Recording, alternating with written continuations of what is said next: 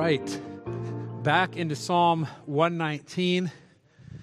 I always have high aspirations that I'm going to get it done this time and get caught up, and I'm going to strive to do that so we can finish it.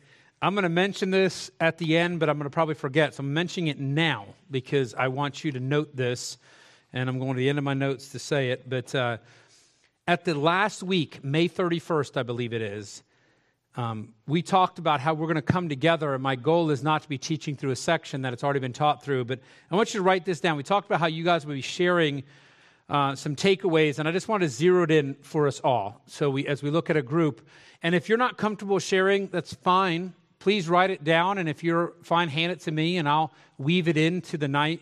But here's what I wrote down. Write down 3 key real-life applications or takeaways for you. What I mean by that is you're not preaching, you're testifying.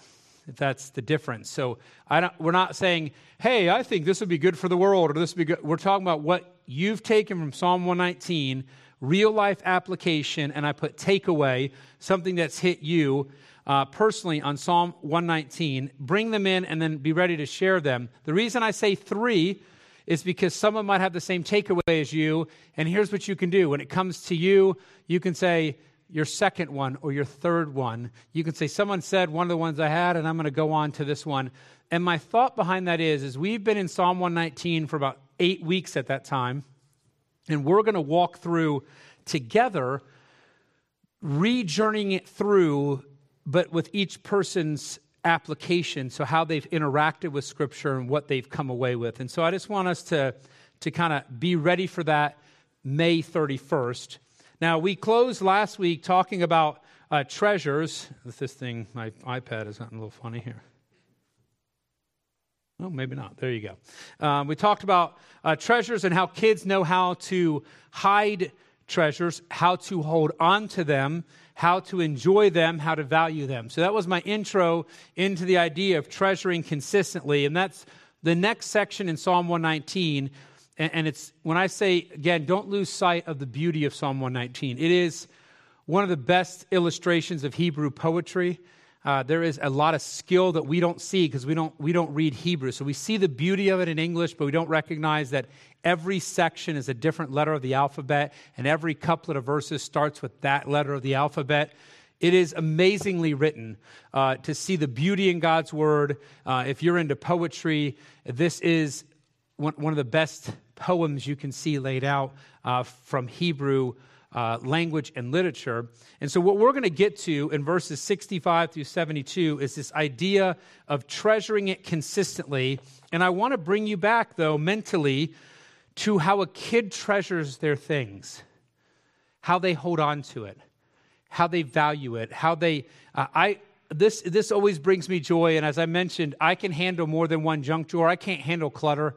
I can handle it for a period of time, so I have a tolerance for clutter that lasts for about a week. My desk can be messy for about a week, and then I'm losing my mind. I was running around a bit today at the end of the day, dropping off my mower, which I picked up. I dropped it off 3 weeks ago, picked it up, landed mode for 3 hours. It broke again. Picked it up, brought it back to the shop. They fixed it again, ran back. And when I came to my desk, it was messy. And before I could do anything, I had to clean my desk. So clutter gets to me. So I say I can handle kids with a lot of junk drawers because they get shut. But what I love to see is when they open the drawer and they'll pull things out and they'll recount when they made it, who gave it to them. I wish your kids would stop giving my kids their junk, but that's all right. Just this was given to me by Caleb. And I'm like, yeah, it looks like he drew it on a paper too. Why don't you give it back to him and he can treasure it for a while? But what's interesting is they're engaging with it. And that's what we're looking at in 65 through 72. So I'm going to read that. It says, "Thou hast dealt well with thy servant, O Lord, according unto thy word. Teach me good judgment and knowledge, for I have believed thy commandments. Before I was afflicted, I went astray, but now have I kept thy word. Thou art good and doest good. Teach me thy statutes. The proud have forged a lie against me, but I will keep thy precepts with my whole heart." And don't miss that one. The world lies about us. The world twists. The world will turn. And the psalmist is saying, I will not move from the minutia of God's word. I will not shift no matter what they say.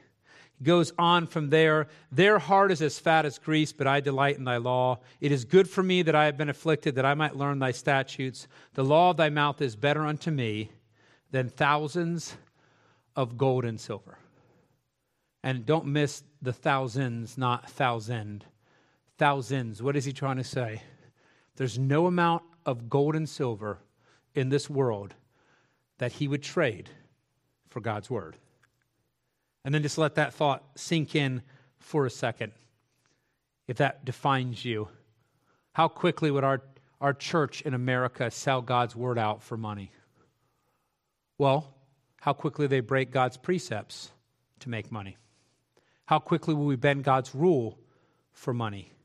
And so I would never sell the Bible and never have it again for gold and silver. Well, you do sell it out over and over again.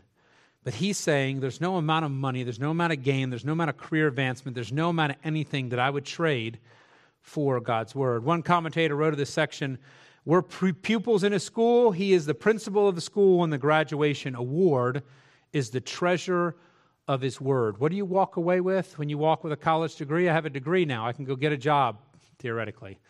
That's not working out for most people getting out of college, right? I have something. I'm an engineer. I have a certificate. I have a stamp. I'm allowed to go in and sign up and go. What's the reward of God's school? It's his word. Another notes this, if we go through this school immersing ourselves in God's word, we develop real sensitivity of heart, and our eyes are open to see unthought of treasures in the Bible itself.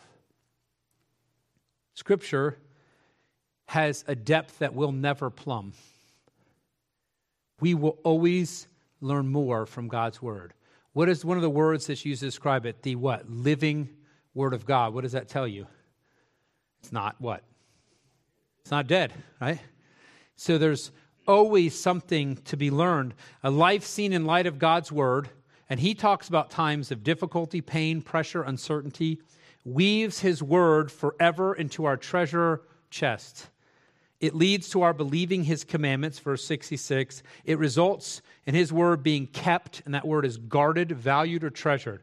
I've kept it. I'm going to go back to my kids again, and I'm sure everyone's kids at some point have the thing they treasure. And what do they do with it? They keep it. They value it. They bring it out. They are proud of it. This is something that they embrace. God's word is the psalmist, and it should be our delight. Verse 70, the law of thy mouth is better unto me than thousands of gold and silver. So I put a thought, yet the end result of treasuring God's word after suffering is not always a given in the Christian's life. And this is where I'm going to get to, and it's going to be, I had as a discussion question here. We're going to look at what dangers or temptations are there during suffering that lead to a lack of treasuring his word after the suffering. So I want you, it's a longer question, but oftentimes people walk through a journey, and I want you to remember what he's walking through. I was afflicted. The proud have forged a lie against me. Their heart is fat as grease. It is good for me that I have been afflicted. Those are not casual words he's saying there. That's suffering, that's hardship, that's pain, that's mental struggle, that's anxiety. He is summarizing here, I am walking through difficulty, and yet the end result is I treasure God's word. But we have to pause and say, is that the net result of suffering in the average churchgoer's heart and mind? When they walk through suffering, is the other side of suffering an embrace of God's word to that extent? I've seen many who only end up questioning God, both during and even more importantly, after suffering. There's a distrust of Scripture, skeptical even though they continue in weekly worship. I've seen people that, well, they're going to come to church because that's what they do. And they're going to say the words, but their heart questions what God says, which leads to our discussion question on treasuring his word consistently, especially through hardship. When you go to an amazing conference and you have great speakers and they preach and it's exciting and they're great illustrations and you're surrounded by people that are all on a spiritual high, you think to yourself, I treasure God's word. I love this. And those are not bad things. Those are times when you can grow. I'm not talking about then. If you can't love God's word at the pinnacle of the mountain, then you're really dead inside, right? But what about when you walk through hardship? And so here is the question again, and I want you to take 2 to 3 minutes to kind of walk through that. Kellers, if you don't mind, I'm going to throw you over to the other side of the room so you can dive in. Otherwise, all the wisdom's at one table, and that's just not healthy. I can't have that. Can't be a softball pro, an expert, and all the wisdom that ties in. But I know this is a bit of a more awkward question, because I know if I said, how do you treasure God's word? Table number 1 will say, read it, or something generic like they always do. And without even Bob there, they would do that without even having him there. I know he's trained them well. And so I'm diving in from a different perspective. How do we treasure God's word after life doesn't work the way we want? How do you treasure God's word after you've been fired from your job, after you lose a loved one, after you lose a loved one and then walk through the journey with those that are left or the one that's left and think, oh man, this is hard for them, this is hard for us? How do you walk through when you get bombarded with cancer, when you get bombarded with an illness that you weren't expecting, you weren't thinking, and it doesn't end the way you want? What happens when your kids get sick?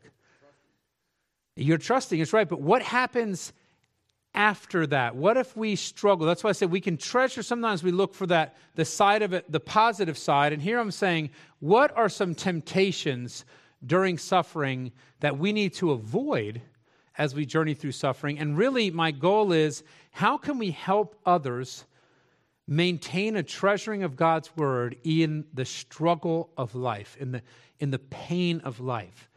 I can share this. I'm pretty sure everyone could attest to it. When someone's suffering, it's not going to help them for you to say, now you treasure God's word. It's not going to do it. So what are they going to wrestle with, and what can we do to help them journey through suffering? Because now we're getting into being the family of God, right? Now we're getting into being the church. And it says in Hebrews, don't forsake the assembling of yourselves together as the manner of some is, but we're to exhort one another. We're supposed to encourage one another. We're supposed to lift each other up. That's why coming to church is an important thing, not just because we want to fill the room and I want someone to talk to. It's because you need to fellowship with other believers.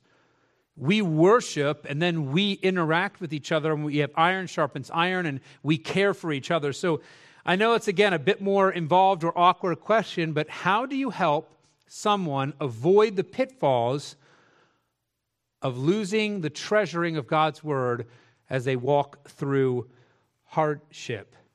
And I put down a couple thoughts. What are some of the temptations or dangers when you're walking through suffering? Seeing the circumstance from only your perspective. Missing and distrusting the good sovereign hand of God.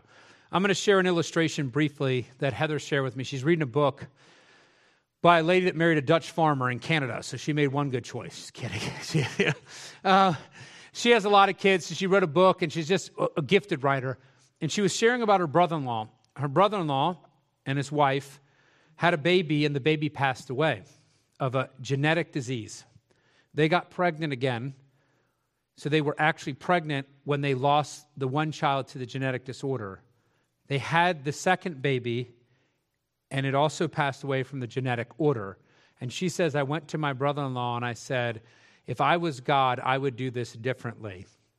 And he says, I serve a sovereign God and I don't understand it, but I am positive that what he did is best and good. I don't understand, but I trust in a sovereign God. And that story, and it makes me sick inside. I don't know about you. When I hear that, it's like, I tell Heather, stop telling me stories like this, because it affects you, right? But she wrote this in her book, and the book was 1,000 things you're grateful for, like trying to see how God and what God has done. And she said this just struck her when she talked to her brother-in-law, because they're seeing God's hand. They don't understand at all, but they saw his goodness. And he quoted Interesting. I haven't even researched this. He quoted Hezekiah. He said Hezekiah prayed for 15 more years, and he got them from God. And in those 15 years, Manasseh was born. And Manasseh wasn't good. And he says, I kind of wonder, maybe you shouldn't have been praying for the extra 15 years. And I have to research the dates. I didn't even go into that. But when you see the perspective from that way, and so I put there, one of the dangers is we don't see things from God's viewpoint, or we forget that God is sovereign. That's to tickle the mind, or maybe I've taken away your answer, table number one, and you can go with something generic. But why don't we take about 2 to 3 minutes, and then we'll just go around the room and just share. And if you don't have something, because I know the question's a little bit more confusing, and I apologize for writing it that way, but how do you help someone treasure God's word through and after suffering? All right, I'm going to start around the room here, and just give me a one phrase, one sentence answer to this, and we're going to kind of dive in to the next section. I'll tip my hand a little bit. It also answers the question on how to treasure consistently. But table number 3, what do you have for us, condensed down into a sentence?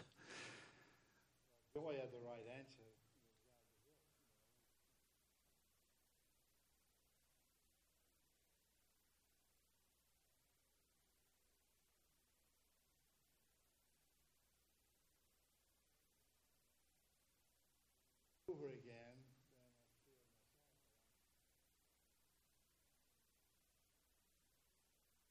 trust the Lord any more or less, but after him as much. And that's interesting, right? Because oftentimes affliction will drive us to his word, and then when it's gone, the pressure is gone, we shift away, which again, the next section is going to about connect consistently, and so that'll tie into that. Table number 2, what did you come away with?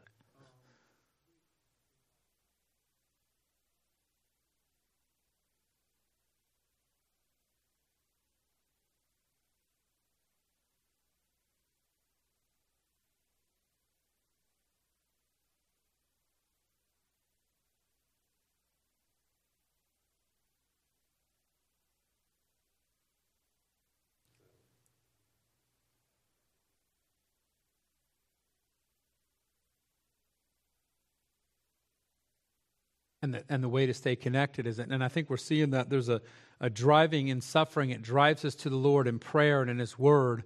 But you see the close there with David is, again, a trust. You're going to go back to, I trust his word. I trust his promises. I trust what God is going to do. I trust the fairness of God, the justice of God, and we're able to move on from there. Table number 1.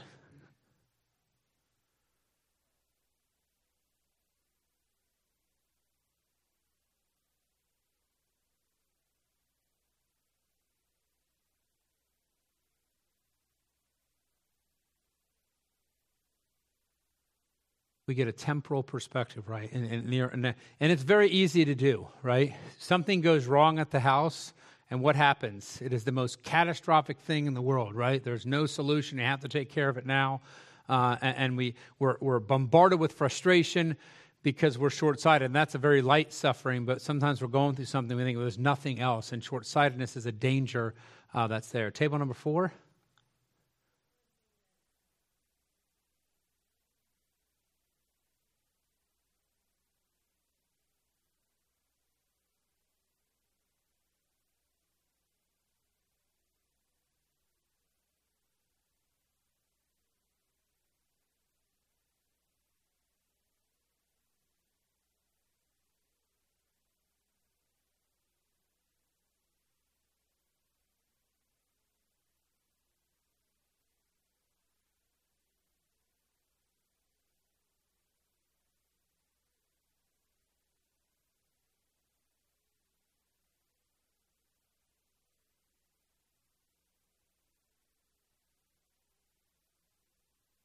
That's a great principle. It's one thing that I do in premarital counseling, and so it's going to tie in a little bit here. When we talk with a couple, I always tell them, don't let your spouse become your Messiah.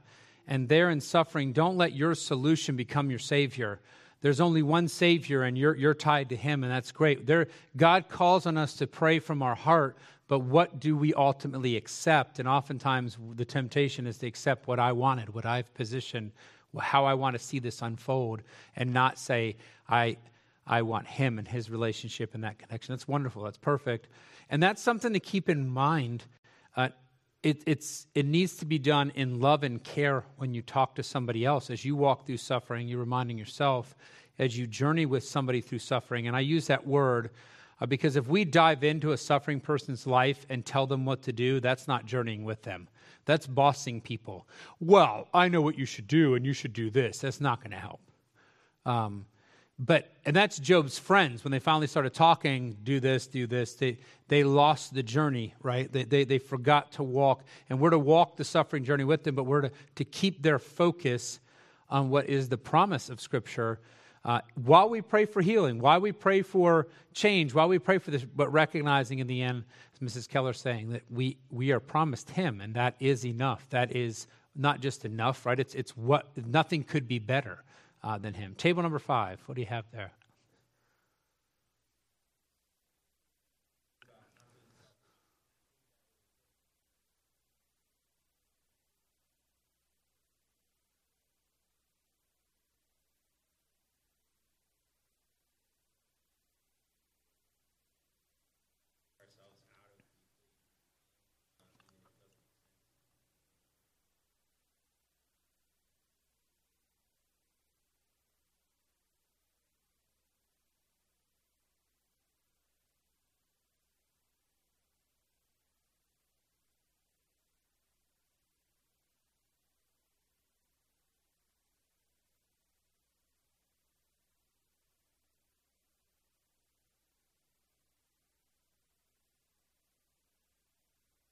It's hard because we oftentimes, with suffering, we want to dip in, right? I'll see you on Sunday, I'll catch you. We oftentimes neglect the catch up later on, the call later on, the take someone out for dinner and lunch. What's hard when you journey with someone through suffering is it's a journey. And we want it to be a sprint. Hey, I walk with you, you should be fine. What's wrong with you? I told you what the truth is, and now just go do it. I think the persistence of God's word, as you journey with someone through suffering, speaking God's words, speaking his promises, sharing the truth that's there, praying with them through their need in a heartfelt way, but constantly zeroing their attention back to him is a critical part. Satan will always try to create a block to dealing with suffering saints because he loves to isolate believers into a desperation. So for us, it's overcoming that block, but overcoming it the right way and recognizing, I use that word all the time, the journey. It is not a quick fix. There's not a minute that we dive in. One of the ways we're going to see how do we treasure it consistently, it ties to the next one, which is that you connect consistently to it. And that's 73 through 80. You treasure it because you're constantly engaging with it. I remember hearing someone, I don't know why we were watching this, but we were watching a show on hoarders, and they were seeing people with crazy houses. You feel good about your own, right? So it's a way not to get rid of your own junk. But I remember this guy saying something. He says, if it's valuable, put it out where you can see it. Put it out where you engage with it. Put it out where you'll bump into it in a way that's there. I don't have a lot of, let's say, things that are left over. I have my grandfather's pocket knife. And so when I was a boy, 11, 12, he did wood inlays. And so he drew me some pictures. So I kept one of those pictures, and I have his pocket knife. You don't use it for wood inlay, but I have the pictures. I didn't end up doing wood inlay. I did wood carving in the end. That's what I wanted to do. But I keep that knife in my carving box. So when I go to carve, I remember that my grandfather did wood inlay, has beautiful pieces. My mom has one in the house. Amazing what he did. And even though I don't do that, I remember the knife. The knife reminds me that we had a time together where we did that. It's in a place that I'm going to encounter it in prominence. It's going to pop back up. And the idea that the person trying to help the hoarders was if it's valuable, it should be out. If you value this, then show it. My kids, the treasure, it's only a treasure if they bring it back out, right? That they look at it, they engage with it, they connect consistently. And that's what the next part looks at. 73 through 80, it says this, thy hands have made me and fashioned me.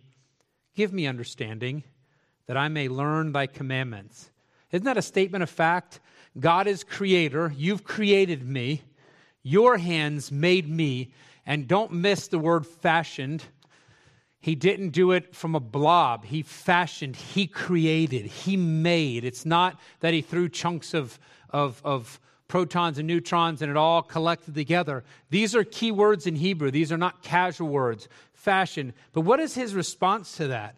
So you say, well, God made me. I look at creation. What is creation supposed to drive you to? This is people that say, well, I've skipped church. I just go out and sing a song out by the tree and I pray and I read my Bible. That's what I do instead of worship. And I say, no, that's not the way to do it. What does he ask for? Give me understanding that I may learn thy commandments. Creation, and the fact that he is made by God, drives him to want to know what God said.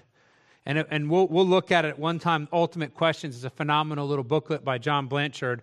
It's what I use for apologetics and evangelism. It starts with, is there a God? Is there someone out there? Yes. And then it goes right to what God said, the Bible. So we have God, and they say, well, God has things he said to do. He has commandments, and he's clear. He doesn't stutter about it. And so we tie to that. You go on.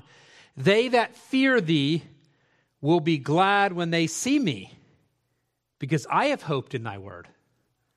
Fellowship there. I know, O Lord, that thy judgments are right, and that thou in faithfulness hast afflicted me. Let, I pray thee, thy merciful kindness be for my comfort, according to thy word unto thy servant. Let thy tender mercies come unto me, that I may live, for the law is my delight. Let the proud be ashamed, for they dealt perversely with me without a cause. In other words, he's going back to these afflictors. He sees affliction, and I can see the mental anguish, the struggle, and then around him, society is pressed in and lied and attacked. But I will meditate in thy precepts. You ever have someone falsely accuse you? What do you think about? Boy, when you're praying, what do you think about? God, give me the zinger. Make them trip when they walk out of their house. Send ice. I don't care if it's summer. Make them fall down. Make something. We get fixated on our situation. And the psalmist says, I will think on your, and what are precepts? I'm going to keep bringing it up. It's my favorite word that's thrown in here. Minutia. I am going to meditate on the littlest details of your word. God speaks to the smallest details. Let those that fear thee turn unto me, and those that have known thy testimonies. Let my heart be sound in thy statutes, that I be not ashamed. And here's the interesting thing. As he carries forward from treasuring it, he goes right to connecting to it, seeing God's hand in all of life, seeing God's purpose, and truly appreciating the word of God connected through all of life. As more to your notes, he says, every capacity is perfectly integrated around the word. Everything I do, every circumstance I'm in, I have come back to the word on this. And I find that a very convicting thought as we dive into this, because he is driving us that there is nothing that we separate out from this. It was his prayer, his aim, his commitment at a time of affliction and undeserved hurt. So I want you to get the situation. He's not on a mountaintop here. He is suffering. He's afflicted. He talks about God has afflicted him. God has, in his sovereignty, allowed this affliction to come. He sees that, and you're seeing that people are attacking him. So you see the social pressure coming in. He is not at the best point in life. And we're actually going to see things get more pressure as we go along. The writer is under pressure, the kind of pressure that easily diverts our attention away from God's word, and it can disconnect us from it and other people. And what happens is we zero in on what Table 5 says, self. We become very self-focused. That possibility is in mind, yet he passionately petitions the Lord to remain connected. What does he say? Give me understanding. He seeks the Lord to understand his word, and that his connection will influence others in the Lord. I love this. They that fear thee will be glad when they see me, because I have hoped in thy word. Why are God's people that are serious about God's word going to be happy to see this guy who's being afflicted by society? Because he has his hope fixed in God's word, and they have their hope. Those that fear him, those that revere God. How do you revere God? Don't miss this connection, right? We revere him by obeying, by following what he says. And so we're tying the two there together. He prays, let those that fear thee turn to me, and those that have known thy testimonies. Why? Because his desire and actions has been for his heart to be sound in God's statutes. No matter the circumstance, the psalmist has committed to connect consistently with God's word. And I put a question here. Could that be said of us? Could we honestly pray that those who know God's word should connect with us because we connect with his word so fervently? I want you to think about that request. You fear God? Then you're going to want to be around me because I am connected to his word. It is worth it for us to get together because our focus is the same. And then pause for a second and say, could that be said of me? Could you honestly say, well, if you love God's word, then connecting with me makes sense. Then we together can study his word and we can grow and we can move forward. I put this as a thought question, and I did that on purpose. We're not going to discuss it because I just want you to think about it. How do we ensure that our first and consistent move in all of life's circumstances is to connect with his word? We've talked through this. I just want to make sure I frame this thought correctly. Think about when something happens, do you go to his word by habit? That it comes to bear. It comes to mind. I share this, and this comes from someone, all my life I can memorize anything I wanted to. So I don't have a photographic memory, but when I was in college, I can still close my eyes. I can still see 2/3 way down. There's 6 things in insect pest management I couldn't remember to answer. Close my eyes. I see my handwriting in pencil. I brought it back. So I studied, but I also had the opportunity to memorize easily. So I was in the Navigators, which memorize a lot of scripture. This is easy for me. It's no longer easy. It just doesn't stick the same. I say this because I've heard people say, well, I don't think I need to memorize scripture because I can pull it up my phone anytime I want to. Yeah, but it doesn't automatically come in your mind. So this is actually my pitch. One of the things that I would say is you better be memorizing God's word. Because when you're buffeted, you don't always pull your phone up and say, well, let me search this right now.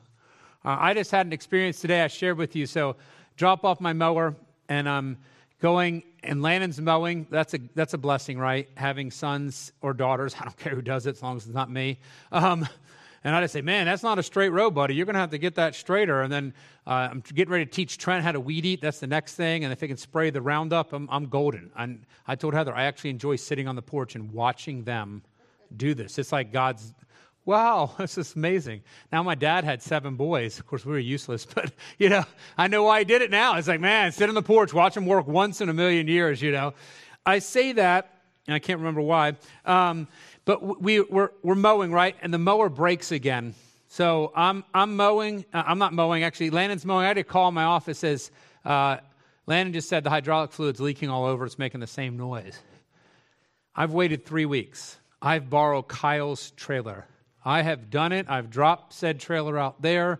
Kyle's going to pick it up.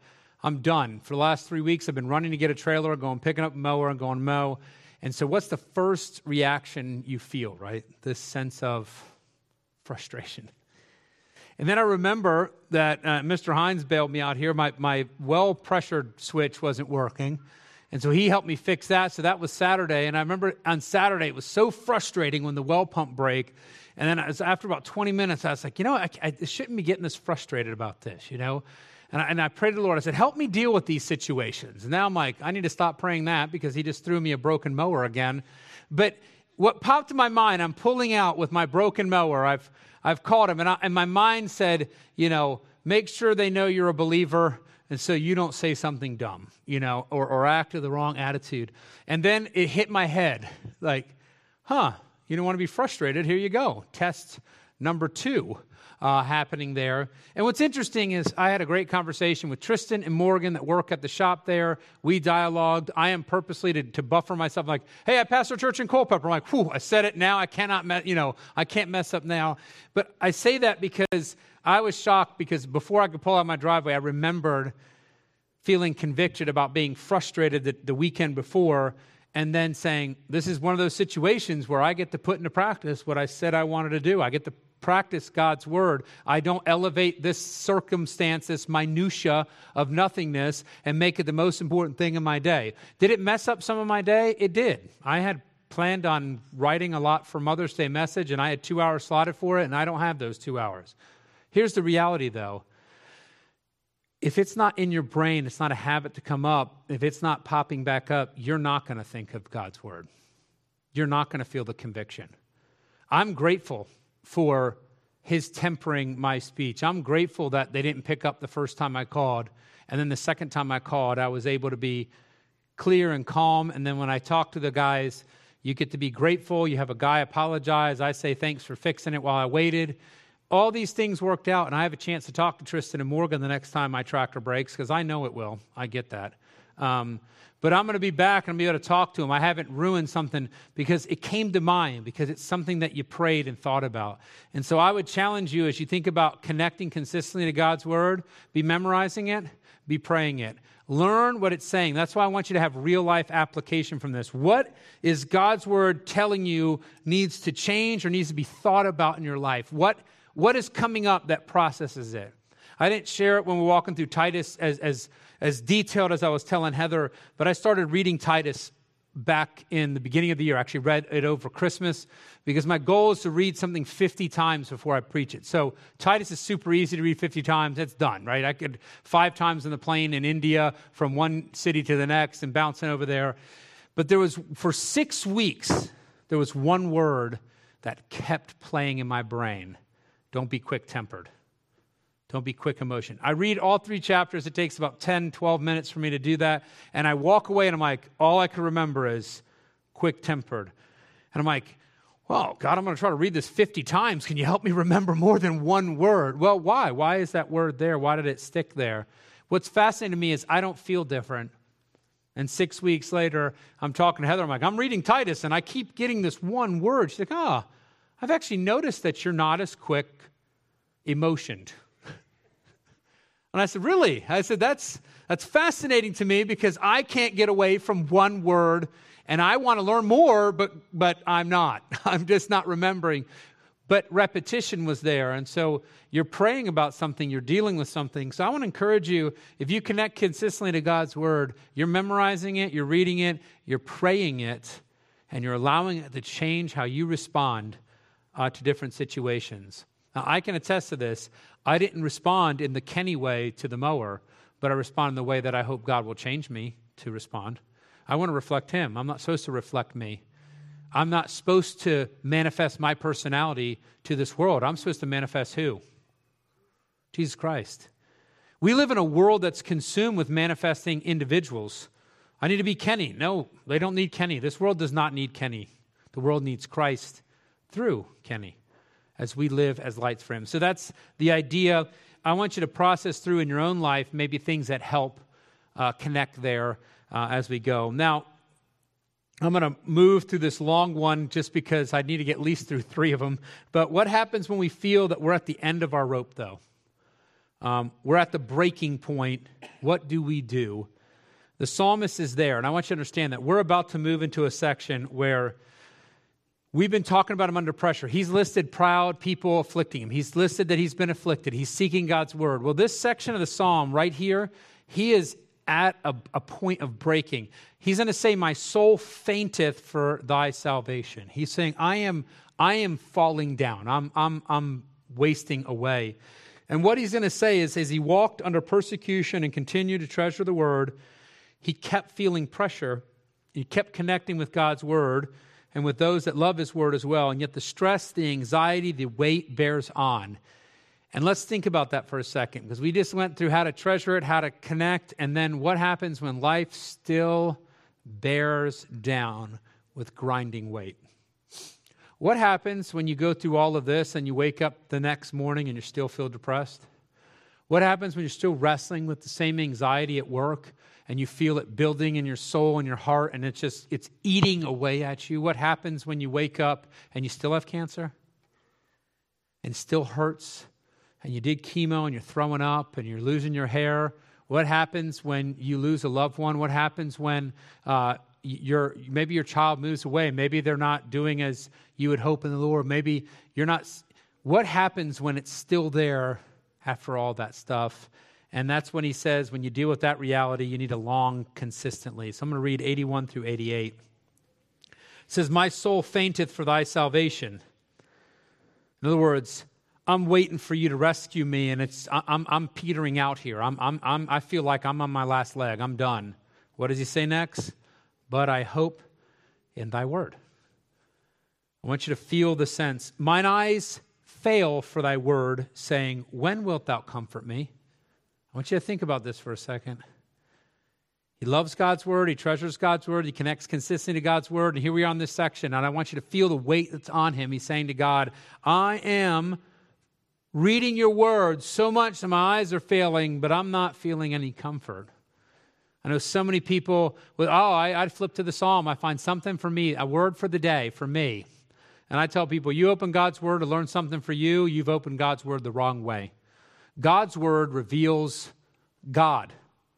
It's not your little Band-Aid or pick-me-up or booster drink or a Red Bull, whatever it is. It's so you learn about him.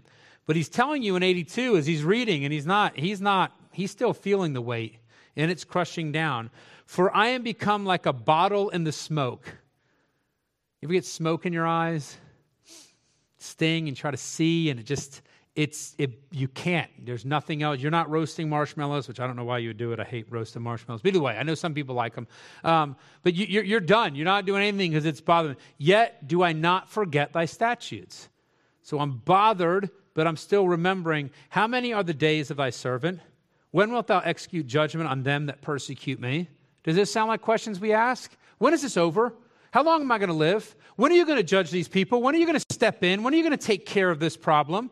When is the lightning coming? When are they tripping and falling? Right? This is the thought. The proud have digged pits for me, which are not after thy law. I want you to realize what he's saying. Here is Israel manipulating God's word to trip him up. They're not following God's word, but they're twisting it. They're taking the thing that's good and destroying in his mind. All thy commandments are faithful. Now, don't miss what he's just walked through, what he's just cried out. And he says, all thy commandments are faithful. They persecute me wrongfully. Help thou me. You can cry out to God. They had almost consumed me upon earth. In other words, they are eating me alive. But I forsook not thy, what's the next word? Precepts. I'm enamored with the minutia. I really am. This word keeps coming up. When he is in the worst of places, is he looking at the big theory of God's word, the overarching law? No. Where is he at? Where is he going to? Into the details of God's word. One encouragement I'll give you, if you are under pressure, get to the minutia of God's word. Get to the details. Get to the specific promises that are there. Remind yourself, because you're not going to see it sometimes from 30,000 feet. That's not precepts. That's diving in specifically. Quicken me after thy loving kindness, so shall I keep thy testimony of thy mouth. And by the way, quicken me is make me alive, give me life. And that word in Hebrew is not just help me survive, right? So the statement is not, well, make sure I survive. I might be missing a few limbs. He actually prays to God, quicken me, and he's looking for life that is abundant. He's saying, I want to be enamored with thy loving kindness. I want to be enamored with who God is, that this fades away, that my life I live is for him, and then he's keeping the testimony of thy mouth. I'm going to keep what God has said. Couple things, and then we'll dismiss, is the reality of life is we do reach the point of breaking. Yet in those moments, we must long consistently. If you're highlighting a section and you want someone that needs help with suffering, there it is. 81 through 88. That is the psalmist at the breaking point. It is crushing him. One writer remarks, he's at the end of his ability to endure. His suffering is not deserved, and yet there is no relief. In such extreme moments, what is there to do? Do what you've been doing, staying in the Word and praying honestly and fervently. What do? The same thing. What do most people say when at the breaking point? You say, hey, just stick with it. What do they say? It's not what? Working. It's not working. One of my scariest moments in my office, 9:30 Saturday evening, I've talked to this guy that's not been in church for 25 years.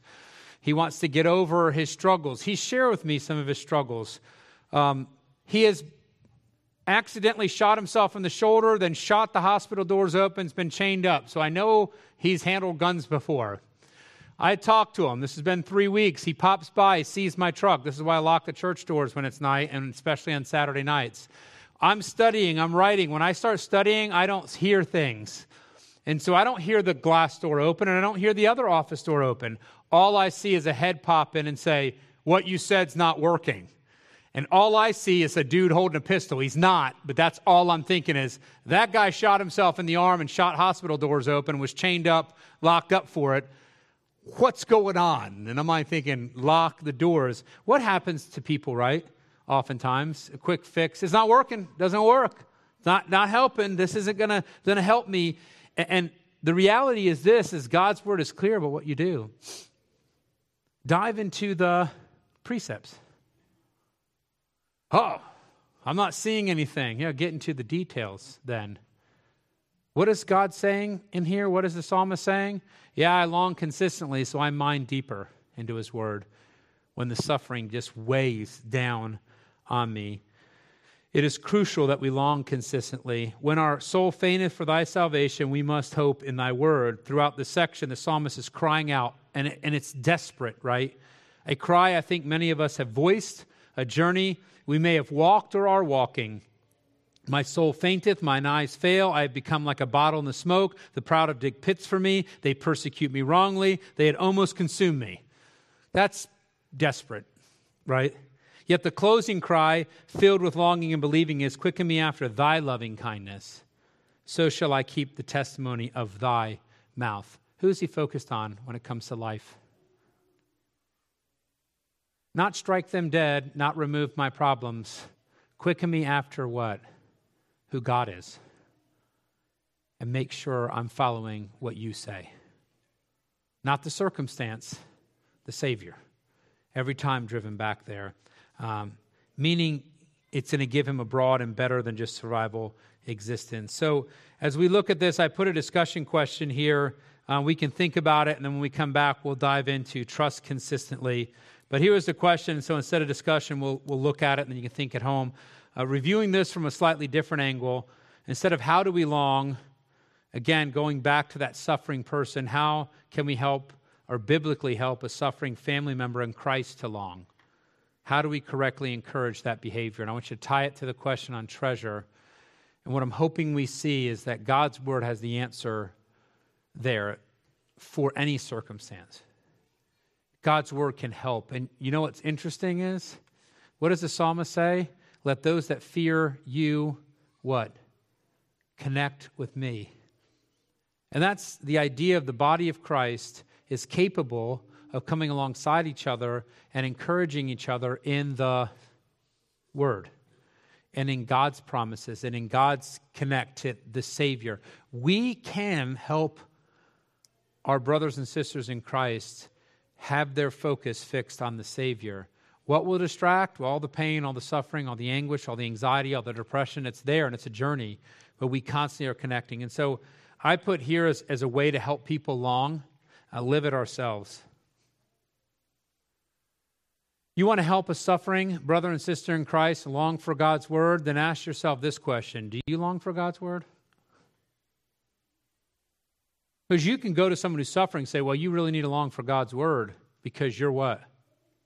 Suffering. And what have you done? Went to circumstance again. Longing for God's word has nothing to do with circumstance. So you want to exemplify longing for God's word, and then you're best positioned to help someone else long for God's word. I put this, don't berate or shame people. Instead, appeal and present it. So berating and shaming is, see how I long for God's word? If you would just long for God's word, you wouldn't be suffering as much. See, I walked through this because that's berating and shaming. Manifest it. Let it be seen in your life because you long for it.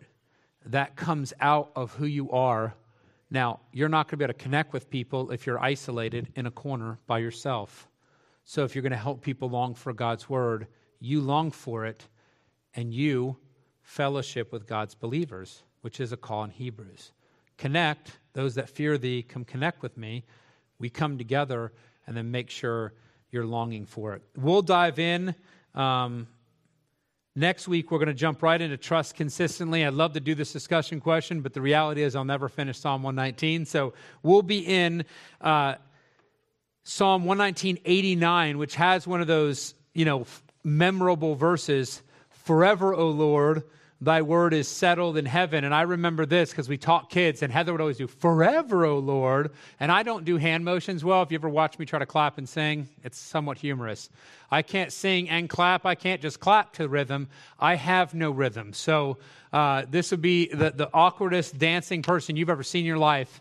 It'd be like one of those chickens you buy at Christmas time. You push the button and just work awkwardly around. My kids think it's hilarious.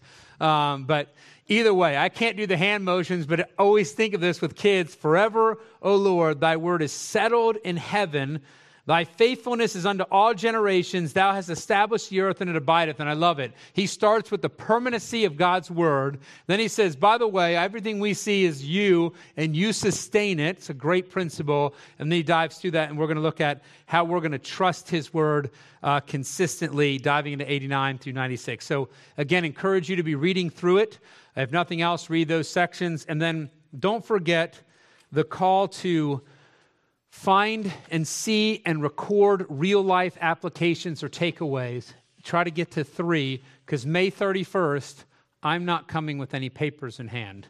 So if you think I can go long now, if I have no notes, I can go on all night. So you had better be talking, otherwise I'll make it going. But I'm excited about the opportunity for us as a body of believers to now engage with what we've been studying and help each other grow as we share our takeaways. But again, make sure it's a takeaway that you have for your life. You're not preaching at someone else. You're sharing how God has preached to you. All of Psalm 119, or at least from verse 4 on to the end of 176, I think it is a prayer. It's him calling out to God and speaking his word and talking about his word and applying his word to his life. And so it's a petition. It's very personal. And so we'll dive in that way. You are...